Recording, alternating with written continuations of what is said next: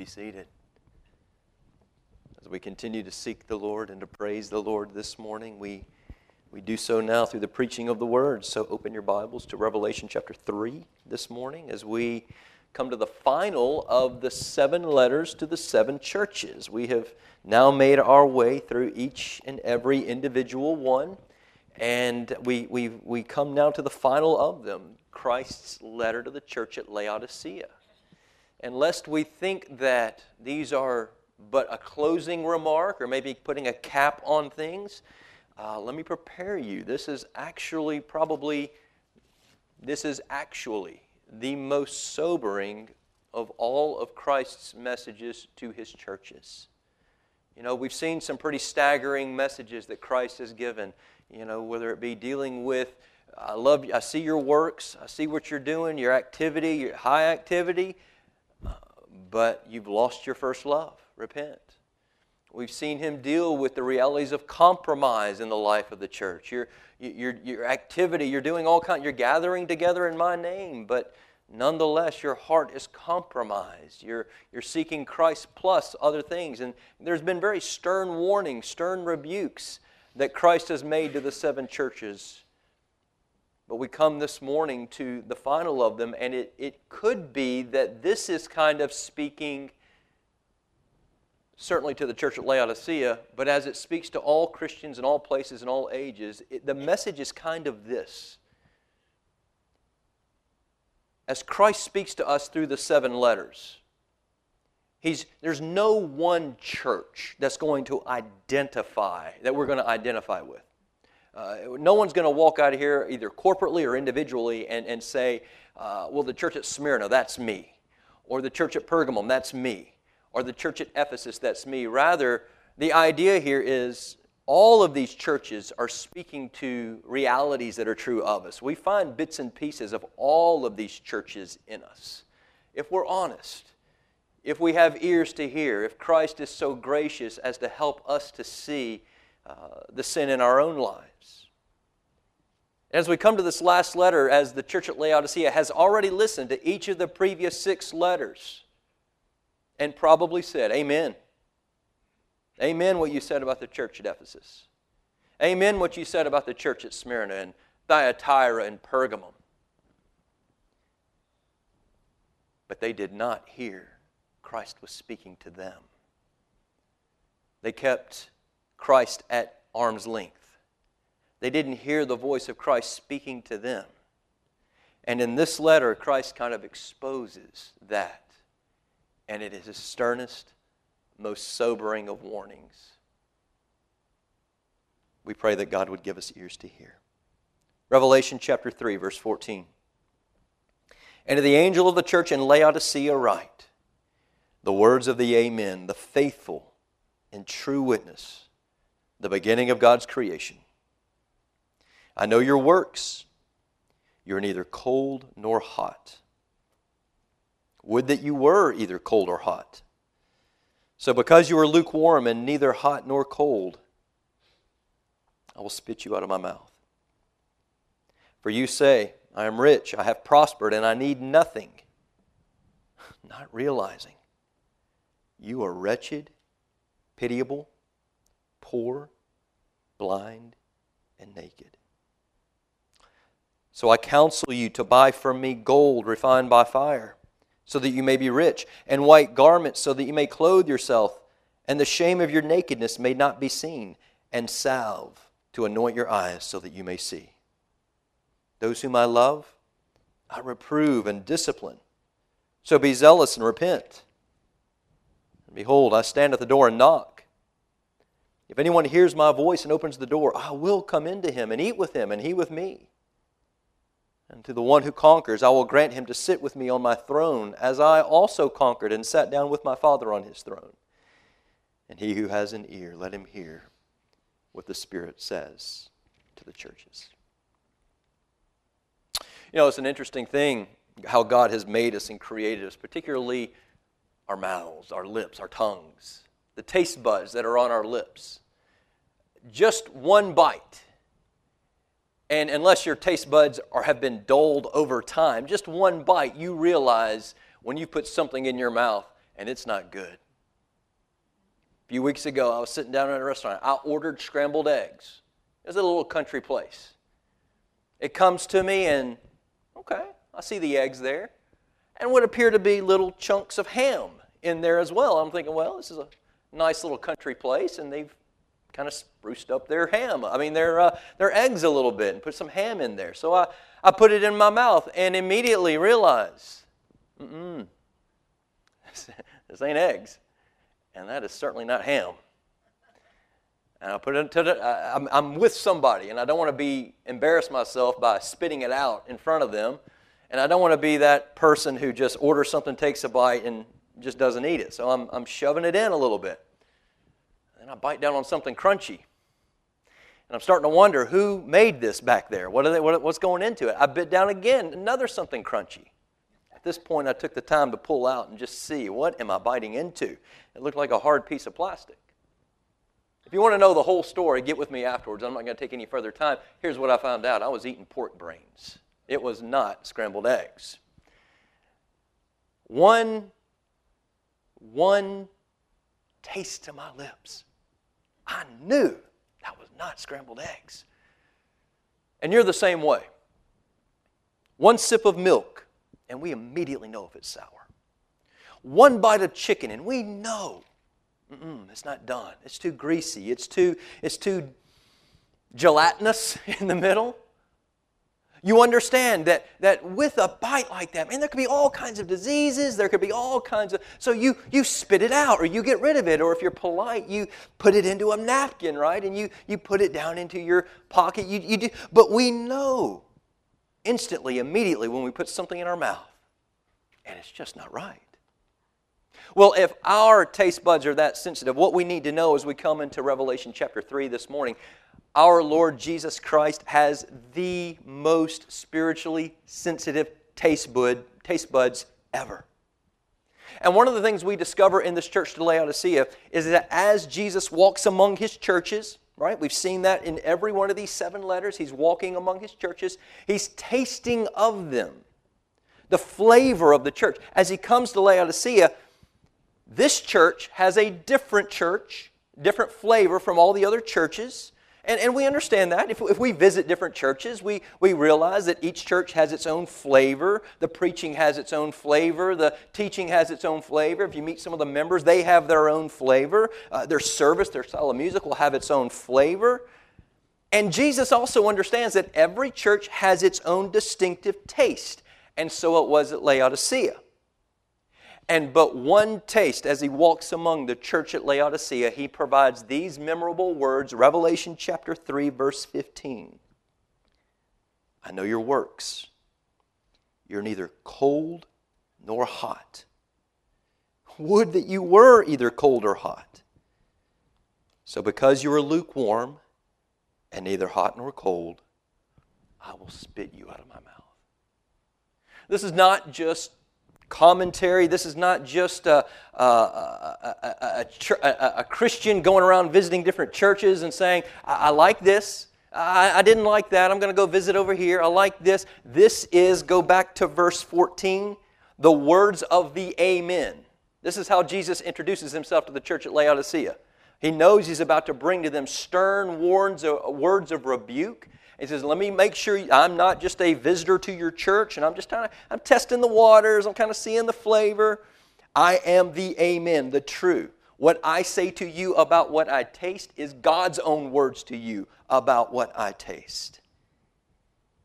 I am the faithful and true witness. I cannot lie about what I'm saying. And as He comes, He says to them, when I taste your fellowship, let me put it this way. Instead of discovering the comfort that I would hope to receive, and I think this will make sense, on a hot summer day, blazing sun, the refreshment I receive from a cool drink of water. Oh, how refreshing that is. Or on a blistery cold day, a warm, hot cup of water, just the refreshment I get from that. I get none of that kind of refreshment when I walk among your midst. In fact, you are putrid to me. You're lukewarm. and but one taste, my instinct is to spit you out of my mouth. Well, let's get into this a little bit. Let's get into this first point, an unexpectedly terrifying but gracious rebuke of Jesus Christ. What is this unexpectedly terrifying but gracious rebuke of Jesus to the church at Laodicea? Well, let me first begin by what it's not. I don't think what he's talking about is he's saying, like as he said with other churches, I come and visit, I wish you were either with me or against me. You know, we've seen that compromise in other churches. Listen, are you a child of mine? I don't think that's what he's dealing with here. Rather, he's using the language here, I wish you were either hot or cold, just not lukewarm, in the way that I just referred to. Christ, when he meets with his church, is looking for refreshment. Christ is looking for blessing from his people.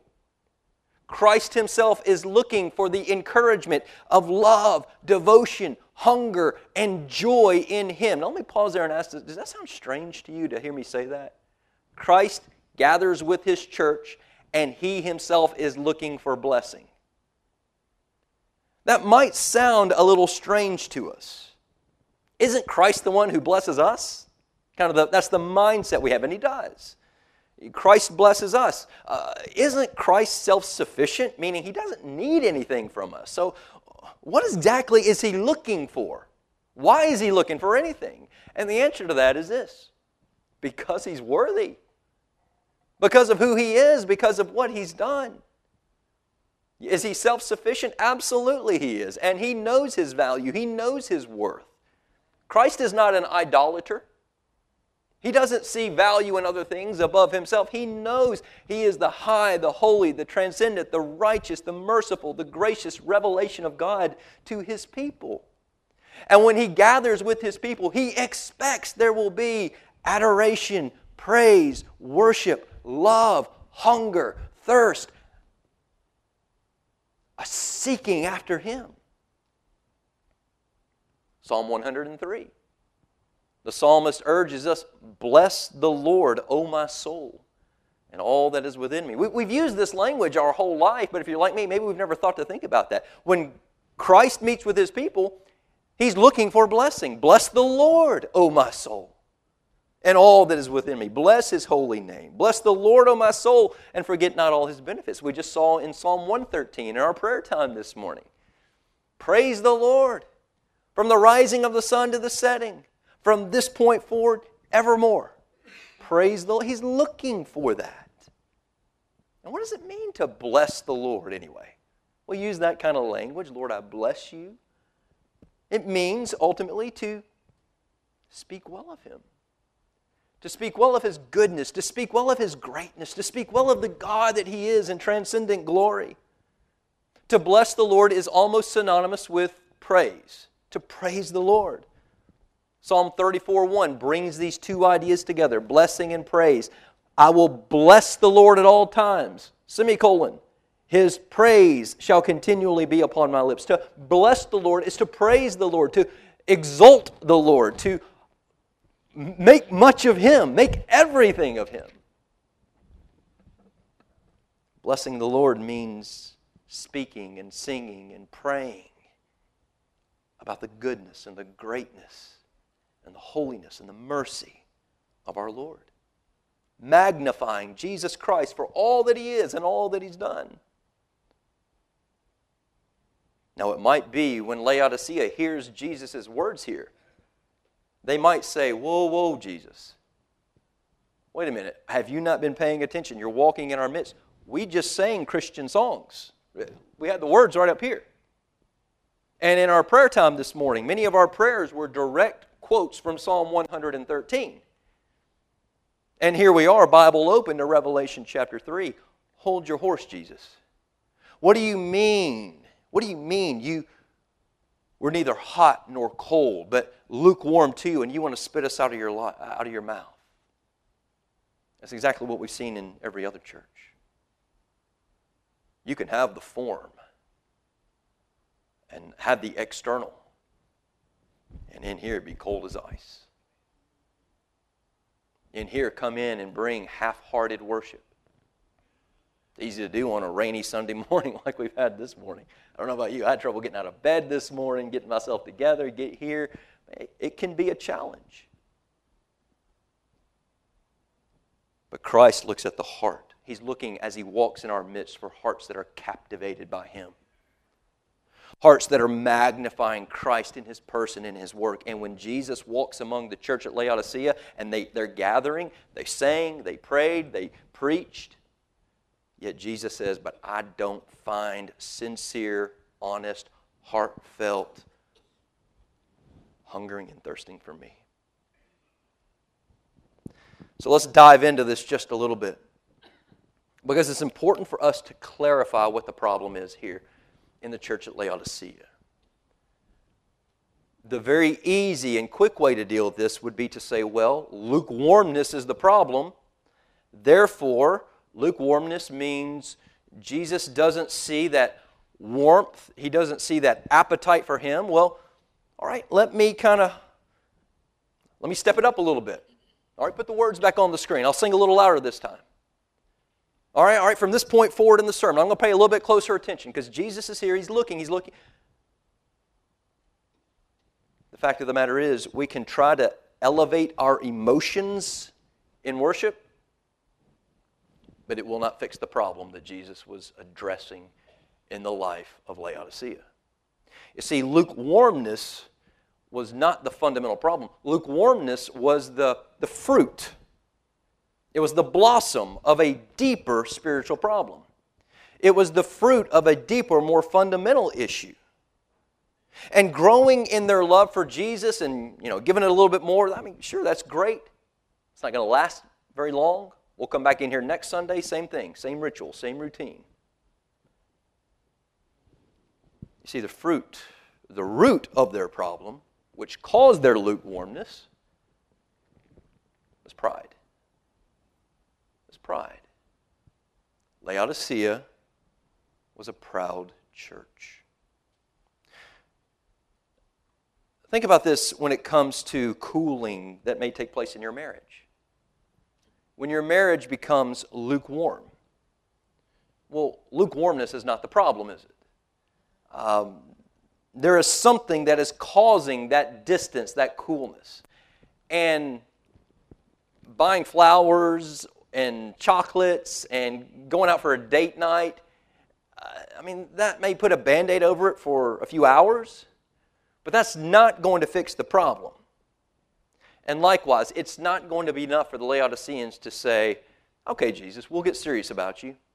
We're really going to step it up now. Let me warm my emotions for Christ. That's not going to be sufficient to fix the problem. In a lukewarm church, the issue is not lukewarmness. The problem's pride.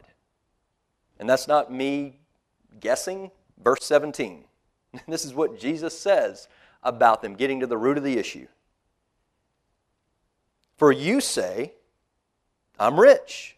I've prospered. I need nothing. The church at Laodicea would have said these three fundamental things about themselves, spiritually speaking here. I'm rich. We have everything that we need. Thank you, Jesus. You got the ball rolling for us by grace. You got us on the right path. We're gathered here to praise you, to thank you for your salvation. But we're rich. Secondly, we've been prospered. God has amazingly blessed our church. We got good people, strong people, smart people, faithful people, active people. And therefore, we need nothing. What Jesus here is picking apart in Laodicea is the heart of a spiritually proud church. If at any moment we take the perspective, I love you, Lord, I lift you up, I would not be where I am right here except for you. That's a true statement. But if we don't cling to our hope in Christ every single moment of every single day thereafter, well then we become self-sufficient. We feel like we've become capable. We feel like we've grown and matured, that maybe I'm above. I don't need a prayer meeting to go and, as a needy child, cry out to God. I'm not needy. I don't need to sit under the preaching of the Word because, I'm pretty spiritual and mature. I'll come, I'll listen, I want to support, I want to be there. If I'm not there, it's going to really look empty. And I really, maybe I'll pick up something. Maybe Jake will say something this week. We begin to feel like we'll acknowledge Jesus and who He is, but we feel like in here I'm capable. I'm mature. I don't need this. This insofar as it is connecting us to Christ. And when a person feels spiritually able, spiritually capable, spiritually, I've kind of moved beyond this, that's where lukewarmness is the inevitable option. And here's what makes this so devastating. Spiritual pride in the church is almost impossible to recognize. And that's why I believe this now, the route that these letters are going, Laodicea would have been the last one, but I don't think it's by accident that this is the last letter. Because Laodicea would have heard all the previous 6 letters, and those 6 letters, though they were addressed to Pergamum and Thyatira, they were written for Ephesus as well, just as they were written for us. And spiritual pride would have said, yes, Thyatira, get them, Jesus, at Ephesus. I know who you're talking about. You're talking about, I'm just throwing out things here. You're talking about Joey Hawley. You're not talking about me. You're talking about Barbara Jones. You're not talking about me. Probably everybody in the room. You're talking about that Jake guy. You ain't talking about me. And that's the danger. Spiritual pride in the church is so hard to identify because when pride comes to church, it's going to mask itself in a way that makes it difficult to spot. And here's what I mean by that. As I know this church relatively well, my observation is the manifestation of pride in this church is not going to be next Sunday somebody pulling up in a sports car, brand new, walking in here in the newest, fattest clothes, sitting here on the front row, drawing attention to themselves. That would be easy to identify. Not that a sports car is wrong, not that nice clothes are wrong, drawing attention to yourself, that is wrong. But that would be easy to recognize, wouldn't it? We say, that's a proud person, that's a prideful person, they're into themselves. But pride comes into a church usually wearing a mask.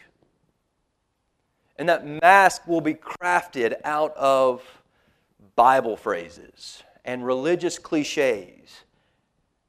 And you'll be kind to one another, and you'll be thoughtful to one another, and you'll kindly sit through a sermon, and you'll nod your head in agreement at certain times. And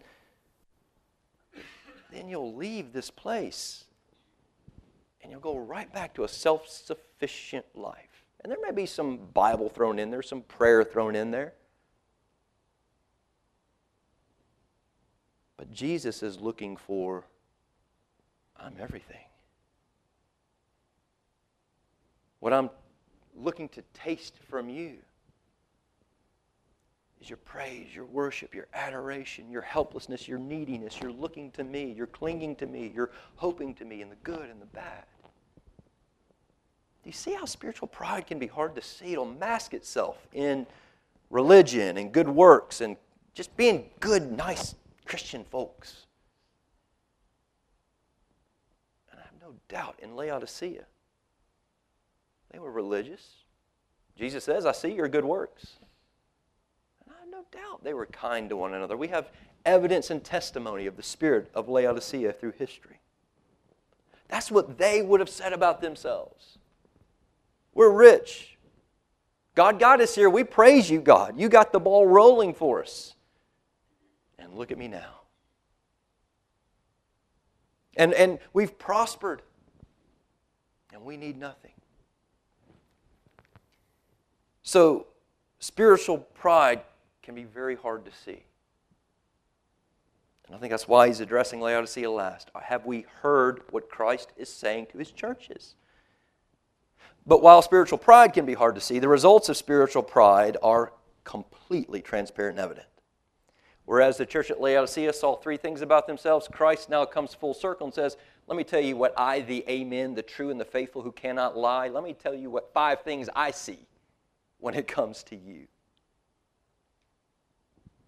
And as we look at them, keep in mind, not a one of these things would the Laodiceans have seen about themselves. Jesus says in verse 17,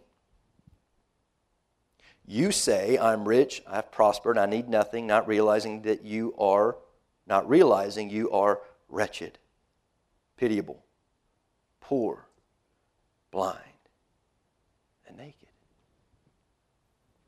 I promise you, Laodicea would have heard that, and instinctively there would have been that moment of shock. There would have been maybe even some aggravation. How dare you? Who are you to say? Well, again, go back to the first verse, verse 14. I am the Amen, the faithful and the true. You may not like this word of rebuke. It is a terrifying rebuke. I want to spit you out of my mouth. But it is the words of the Amen, the faithful and the true. And though you may not see this about yourself, I who walk in your midst, I who have tasted and have the most sensitive taste buds, spiritual taste buds, this is what I taste. You're pitiable, you're poor, you're blind, you're wretched, you're naked. It brings to mind that old story. You've heard the story of the emperor's new clothes, right? You've heard that account where we don't have time to go into all the details of it, but all in the court are dancing around, celebrating the emperor's new clothes. They're marvelous. They're incredible. They're beautiful. Oh, your majesty, you look magnificent. And it was only one child, if I remember the story correctly, one child who has the courage to look the king in the face and say, King, you don't have a stitch of clothing on. Likewise, that's kind of the world that we live in today. We celebrate, man, we've been so blessed. We're so kind, we're so loving, we're so good, we're so doctrinal, we're so right. And listen, when I say those things, please don't hear me saying that there's anything wrong with those things. What Jesus is exposing here is that the external, without an internal heart of love for Jesus, doing it for Him out of a desire, that's problematic. And Jesus, like that little child in the old emperor in his new clothes story, says to them, no one else is telling you this. You're wretched, you're pitiable, you're poor, you're blind, you're naked. You see what he's saying is, Laodicea, you sat through 6 letters to 6 different churches. Jesus walks among their midst. He watched. You listened to them. You agreed with the message. But you denied I was talking to you. You proudly thought you're talking about somebody else or another church or I pointed fingers elsewhere. You proudly thought you were rich spiritually and blessed spiritually and self-sufficient spiritually and that you didn't need to hear from the King. The grave danger for us this morning, we've come to the final of the 7 letters. Now we will continue through the book of Revelation. But as we come to the final of these 7 letters, might it be true of us? Have we heard Christ speak to Ephesus and Smyrna and Pergamum about you got all the right external activity going on, but inside, man, there's no love for me at all? Or I walk among your midst and I see, there's a half-heartedness when it comes to me. But you've also compromised, and there's also you're holding hands with the world. And on Sunday mornings you gather, it looks nice, you're religious, you look moral. But the rest of the week you live like the world. And there's been various rebukes that Christ has given to His people in these 7 letters. Have we not realized Christ is talking to us? And that there will not be one church that you identify with personally. But rather it should be all the churches we identify with. Even what we saw last week in the church at Philadelphia. Praise God for the church of Philadelphia. And I think there is wisdom of God Almighty in providing us a church where there is no rebuke, where He says, you're on the right track. I look at you, I walk in your midst, I'm looking into the heart. No, you're not perfect. No, you're not where you want to be. But I look at you, you're on the right track. I pray that as we bring that to bear upon our lives, we see that there's that footprint in our lives, that Christ may say, I look at your heart. No, you're not perfect, but you're on the right track. But we also know that on that track of getting to where we want to be with Christ eternal, we're still battling the flesh. We're still battling sin. We're still battling the world around us, temptation. And so there are Christ's word to Ephesus and Smyrna. We're still battling persecution of various kinds. I don't want to paint that too specifically because God's been gracious to us in this country, in this century. But there's still a word where Christ rebukes, and there's opportunity to bring Christ's word to bear upon our lives and to respond, to repent, as He's instructed to. We come to this last letter, and I think the message is Covenant Life Church. Christ has spoken. Are we listening? Are we hearing?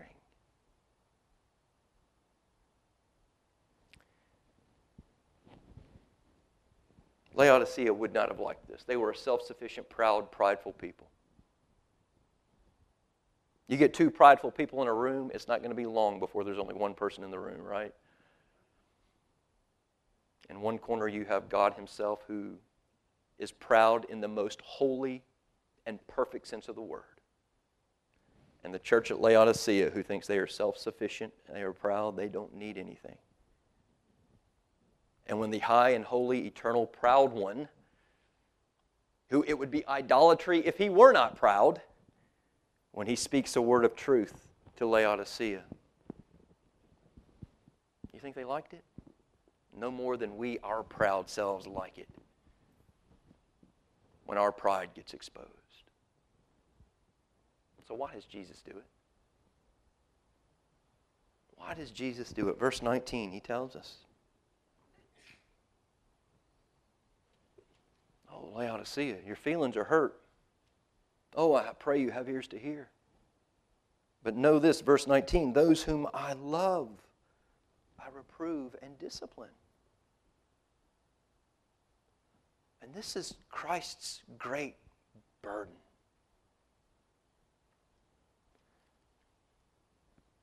Christ owns the church at Laodicea. We talked about this in one of the previous churches. Who owns this church? Christ does. Christ owns the church. Why? He purchased us. How? With His blood, with His life, with His death, with His resurrection. He has every right to expect from us that He is everything to us. And the church at Laodicea was giving kind of a head nod. Hey, Jesus, yes, you got us started right. But look at us now. We're capable, self-sufficient. Look, we're religious. Look at the songs we're singing. Look at the... Did you catch the prayer meeting this morning, Jesus? Did you hear how sober that was? And the sad thing is, the taste they left in the mouth of the Savior was one of lukewarmness. So Christ, who purchased them, comes and rebukes them. Not because He's a mean ogre, but because He loves them. This is the terrifying but gracious rebuke of King Jesus to the church at Laodicea and to any of us this morning who may have drifted into spiritual pride. And oh, be careful. It's hard to recognize. We will probably give ourselves the benefit of the doubt. Don't. Ask God to show you what He sees and to expose that pride. That brings us to the second thing, Christ's urgent counsel to this church. His urgent counsel. This is beautiful because this is counsel from the same lips that just moments ago said, I'm going to spit you out of my mouth. And what does He say? this loving counsel. Verse 18. I counsel you to buy from me. I counsel you, buy from me. Not because it costs money. He's keeping in theme with Laodicea and their pride and their monetary system. Buy from me what? Gold refined by fire, so that you may be rich, and white garments, so that you may clothe yourself, and the shame of your nakedness may not be seen, and salve to anoint your eyes, so that you may see. 3 things. Gold, buy from me. Come to me, Laodicea, and all your pride and self-sufficiency and your capabilities, and you're above all this, and you don't need this. Repent, come to me, buy from me gold refined with fire, spiritual wealth that you cannot attain yourself.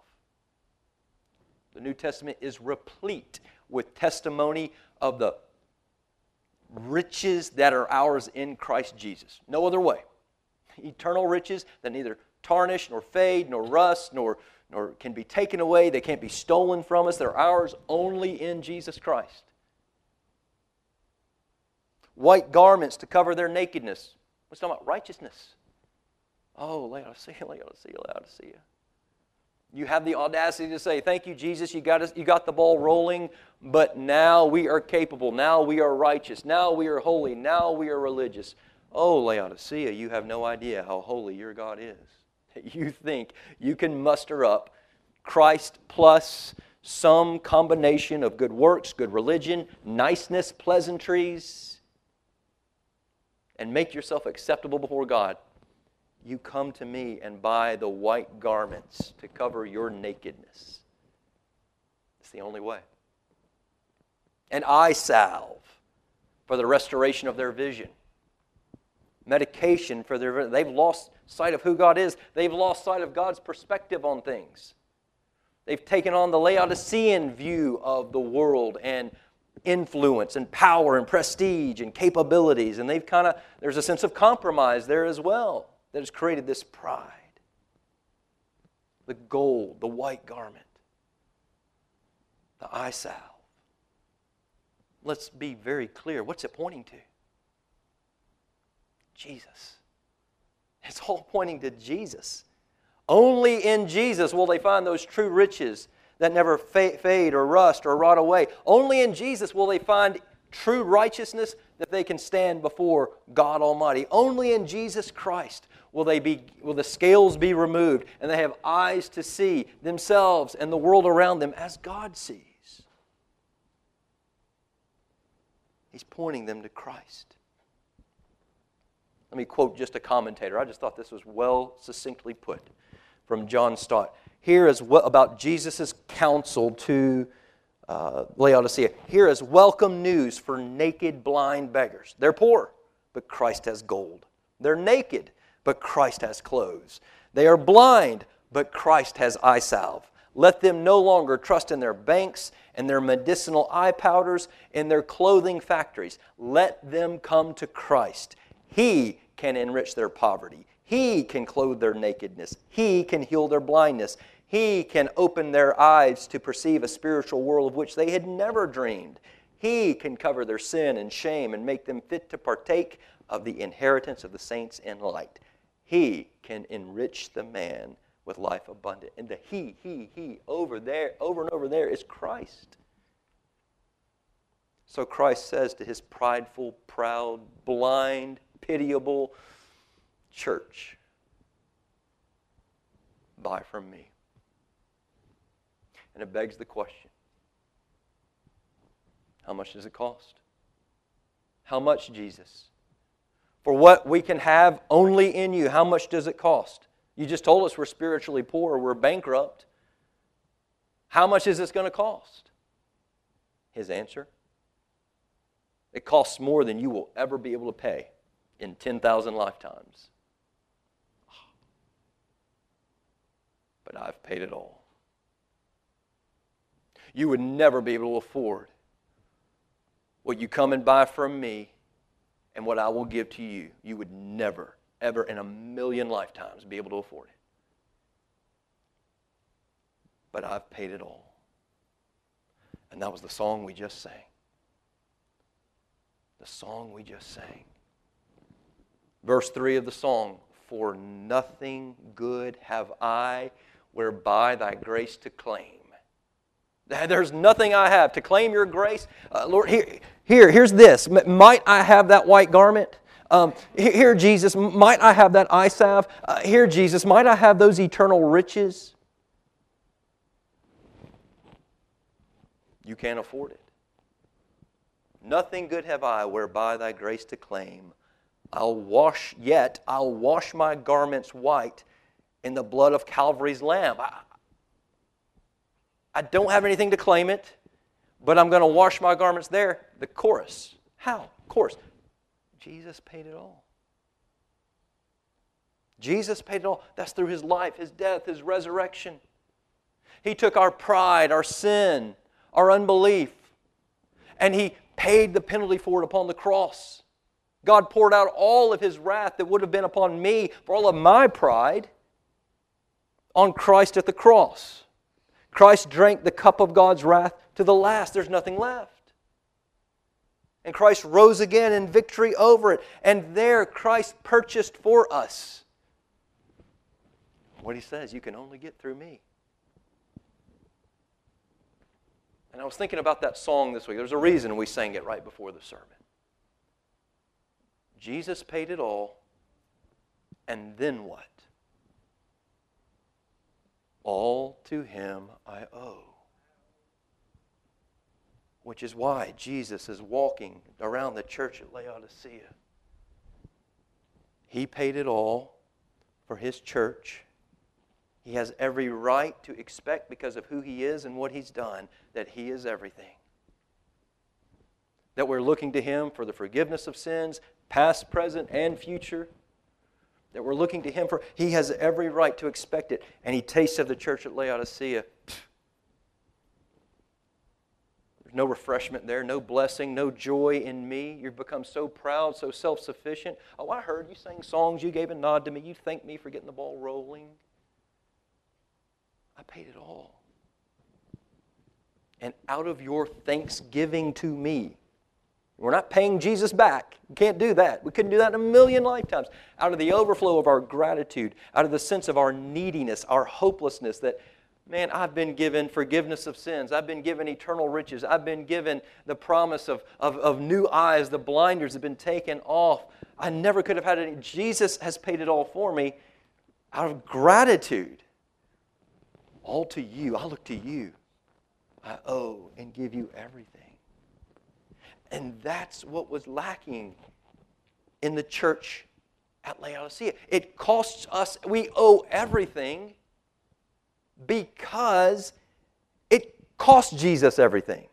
Not paying Him back, in gratitude, in thanksgiving, in humility, realizing that even on my best day, my most spiritual, my most religious, my most faithful, and be careful using that language because we don't get that far into those things.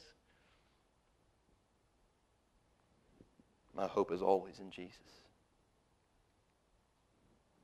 This is what Jesus is looking for. This is why Jesus wants to spit them out.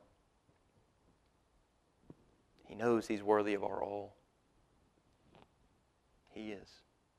I totally understand. Listen, I come from a seminary. There's parts of me that years ago I would cringe at the direction the church has gone in this capacity. Man, you've oversimplified everything by making it all just Jesus. We're just looking to Jesus in hopelessness and neediness. Man, let's get to some deeper stuff. I had to repent of that. There is nothing deeper than who Jesus is and what He's done. And that all ways, in all places, in all times, in all circumstances, He is sufficient for our every need. And He expects to be everything to us. Jesus doesn't just want our things, our time, our money, our gifts. He doesn't just want our Sunday mornings. He doesn't just want us to be here listening to the 7 letters of the 7 churches. He wants our minds, our affections, our devotion. And I promise you, out of the overflow of that will be all those other things that we think should be the priority. And if they're not there, it has to do with right here. It sounds so simple. Yet Jesus commands them in verse 19, be zealous and repent. He's given this hearty rebuke. He's given them this wise counsel. Come and buy from me. And to accept this reproof, Lord Jesus, I'm sorry. Forgive me. Restore me. Quicken me. Have mercy upon me. Lord, we have drifted away from you. And even though I may have drifted way over here, thank you for getting the ball rolling. I still sing the songs. I still listen to the preaching. I still pray. But Jesus says, I know where your heart is. Repentance is not just a phrase that we throw out this afternoon, Lord, I repent. It is a return to the King. It's person-oriented. It's a return to the centrality of Jesus Christ in all of life. Sounds so simple, doesn't it? But it's not easy to do, especially if you're a proud person, if you're an arrogant person, especially if you think that you've gone beyond this.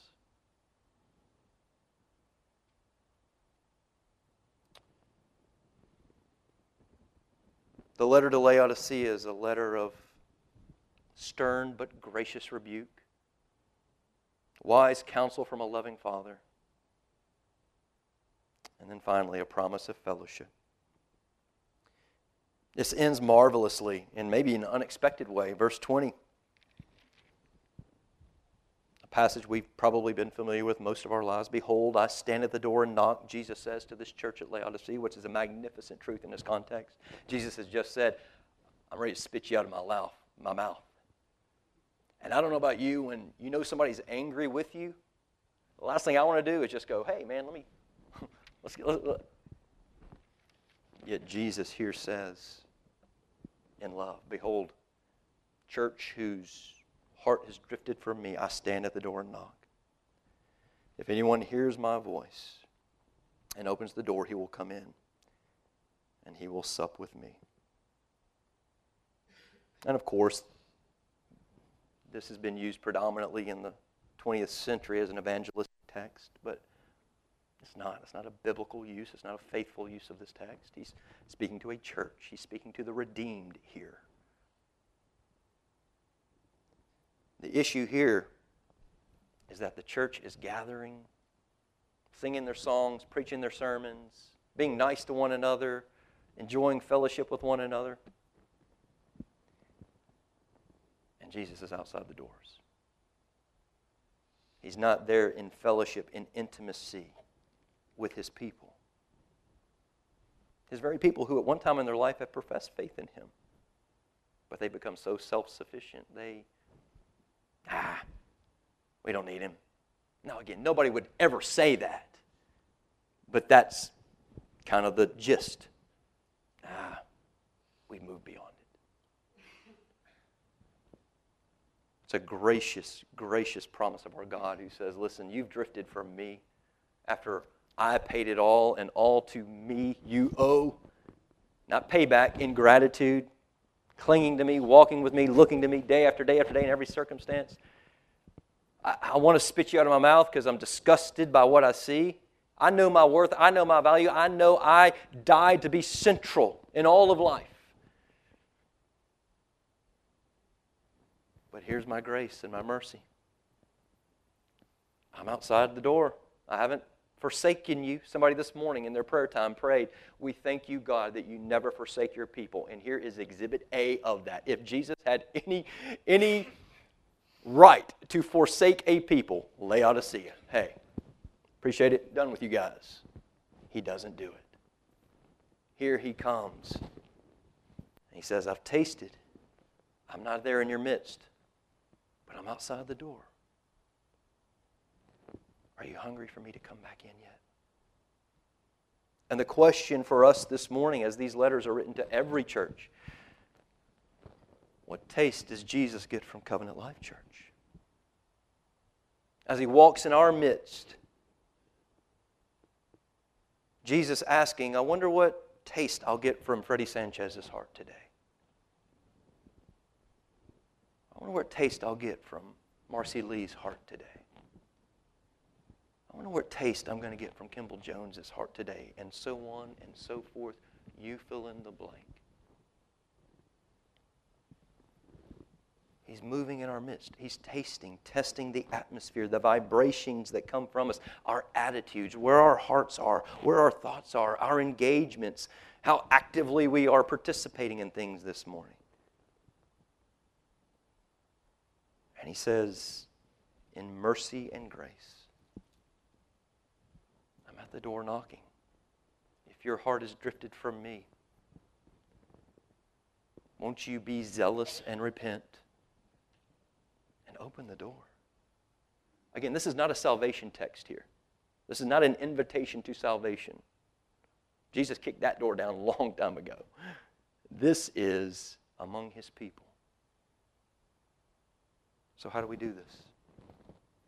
If you sense this lukewarmness in your own heart, you got to get to the root of the issue.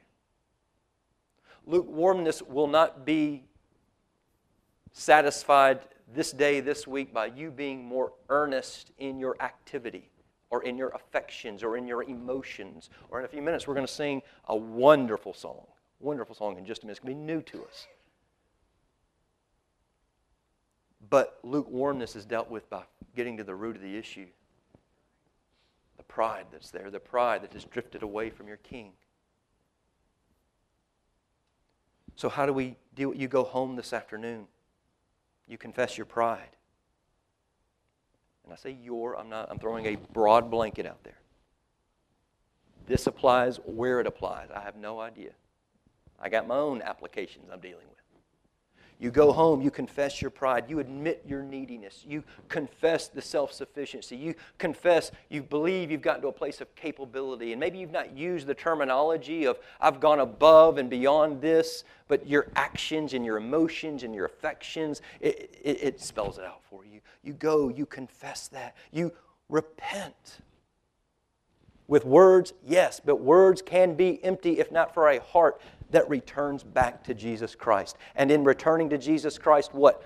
Throws the door open because He's graciously knocking and saying, hey, I haven't forsaken you, you forsook me. And maybe you've been religious and moral and all these, but it's about me. I'm looking for the centrality of me to all of life. You come back to Him, you throw open those doors, and this week you devote yourself to the pursuit of Christ, to His centrality in all things, the good, the bad, the ugly.